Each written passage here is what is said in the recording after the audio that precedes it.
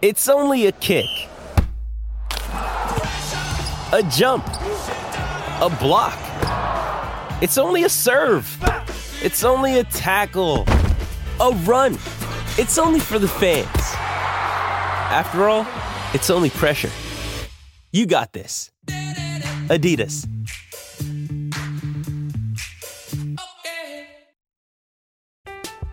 I'm Alex Rodriguez. And I'm Jason Kelly. From Bloomberg, this is The Deal. Each week, you'll hear us in conversation with business icons. This show will explore deal-making across sports, media, and entertainment.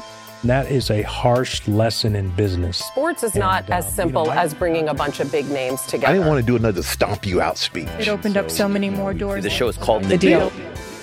Listen to The Deal. Listen to The Deal on Spotify. This episode is brought to you by Pepsi Wild Cherry. Pepsi Wild Cherry is bursting with delicious cherry flavor and a sweet, crisp taste that gives you more to go wild for. Getting wild may look different these days, but whether it's opting for a solo Friday binge watch or a big night out, everyone can indulge in their wild side with Pepsi Wild Cherry. Also available in Zero Sugar. So grab a Pepsi Wild Cherry and get wild.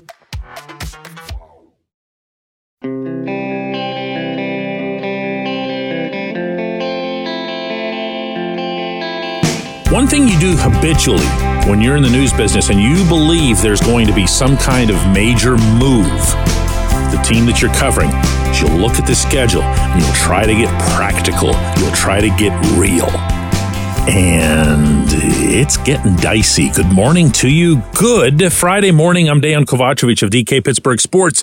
And this is Daily Shot of Penguins. It comes your way bright and early every weekday if you're into football and or baseball. I also offer daily shots of Steelers and Pirates in the same place that you found this. Penguins versus Panthers tonight in Sunrise, Florida. They'll be honoring, the Panthers will, Patrick Hornqvist upon his retirement. That, of course, was his final employer in the NHL before concussions most unfortunately forced him to hang up the skates. I am 100% sure he will hate every second of it. That is so not his personality. But I'm also sure that there are a lot of people on both sides who will appreciate both the moment and, of course, his career and his squirming. A truly great player in his own way who will always have a special part in Pittsburgh sports history, not just for scoring that goal that he did in Nashville, but also for just being such a big part of the Penguins' general turnaround that allowed them to add those 2 Stanley Cups for a total of 5 in 2016 and 2017. And if that's the only thing that the visitors had to concern themselves with today and into tonight, that'd probably be just fine by them, but it isn't. It isn't. They're in trouble. And being more specific here, I don't know how much longer it'll be before we can start saying that Mike Sullivan's in trouble. I know the record isn't bad. 11-11-3 doesn't get you fired. Having the second best goal differential in the Metro Division doesn't get you fired.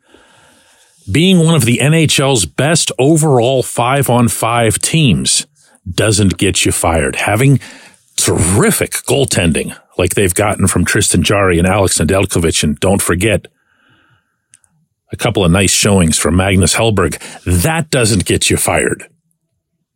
What gets you fired is when there's something that's so laser specific to coaching that's going wrong, and no one can solve it. Yeah, I don't have to tell you I'm talking about the power play, but I can elaborate that no sane person can attempt to convince anybody that the Penguins lack talent on the power play. They lack a certain type of player, you know, the guy who's going to be honored before this game. But they don't lack talent. It's immense. It's borderline historic, the amount of talent But there aren't solutions coming from Sullivan, from Todd Reirden, from anybody. Brian Rust was saying the other day when I was covering the game in Philadelphia that everybody's been in on this. He said all of us have been talking about it. All of us have gotten together, put forth ideas. Some of those ideas actually have involved players being removed, meaning taking themselves out of the equation. If you move me from the first unit to the second unit, then maybe we can try this or try that. That's how nuts this has become.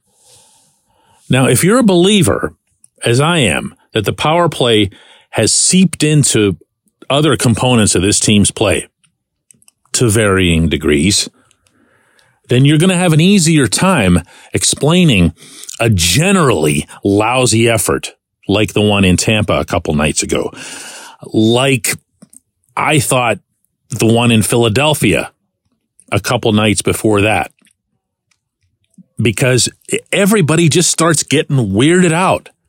And if you can't score on the power play, what gives you the confidence to think you can score at 5-on-5? That starts to fade too. Everything starts getting sunk. And before you know it, one lousy effort in general leads into another lousy effort in general, leads into, anybody who follows the NHL even casually knows that it's the head coach who pays the price for these scenarios, 99 times out of 100. So you look at the schedule. And you see that after this game tonight in Sunrise, the Penguins have a nice, big, empty block. Off Saturday, off Sunday, off Monday. Next game is next Tuesday against the Coyotes, and then they fly up to Canada for a couple. But that's when big changes get made. Always. You can take that to the bank, take that from a reporter who's been covering professional sports for the better part of my life. They're always looking for that gap, because if you bring in somebody new, whether it's a coach or a player or whatever, you allow yourself the luxury of having a couple of practices so that they can kind of build things up. There isn't oh no, let's just roll everybody out onto the rink and do whatever I told you this morning. Go get them, boys. That's not how it goes. Kyle Dubas did I guess you could call it a radio show. I'm not sure. It was a team-produced thing where the interview was conducted by a team employee. I don't consider these things to be interviews. I mean, to me, those are infomercials, okay? And I've been disappointed already to date with Dubas's lack of accessibility. I don't expect anybody ever again to be Jim Rutherford in that regard, but it'd be nice if the GM would talk to reporters, like actual reporters, more often than like once every 2 months. But one of the things that Dubas said in that team-produced event was that after the 2 games in Florida, the Penguins would have a chance to kind of reassess where they are. If you're inside that world, those words are screaming sirens. Everybody knows about those words. Everybody knows what they mean. I don't believe he was dropping a threat. And I don't believe that Sullivan's in any kind of significant immediate trouble. But I do know that if they look tonight the way they have over their past couple of games, not just the power play, the whole thing, if they pull that crap again, you're going to see a lot of things put onto the table that weren't on the table before. When we come back, J1Q. Hey, it's Kaylee Cuoco for Priceline. Ready to go to your happy place for a happy price? Well, why didn't you say so? Just download the Priceline app right now and save up to 60% on hotels. So whether it's Cousin Kevin's Kazoo Concert in Kansas City, go Kevin, or Becky's Bachelorette Bash in Bermuda, you never have to miss a trip ever again. So download the Priceline app today. Your savings are waiting. Go Go to your happy place for a happy price. Go to your happy price, Priceline. I'm Alex Rodriguez. And I'm Jason Kelly. From Bloomberg, this is The Deal. Each week, you'll hear us in conversation with business icons. This show will explore deal-making across sports, media, and entertainment. That is a harsh lesson in business. Sports is not as simple as bringing a bunch of big names together. I didn't want to do another stomp you out speech. It opened up so many more doors. The show is called The Deal. Listen to The Deal. Listen to The Deal on Spotify.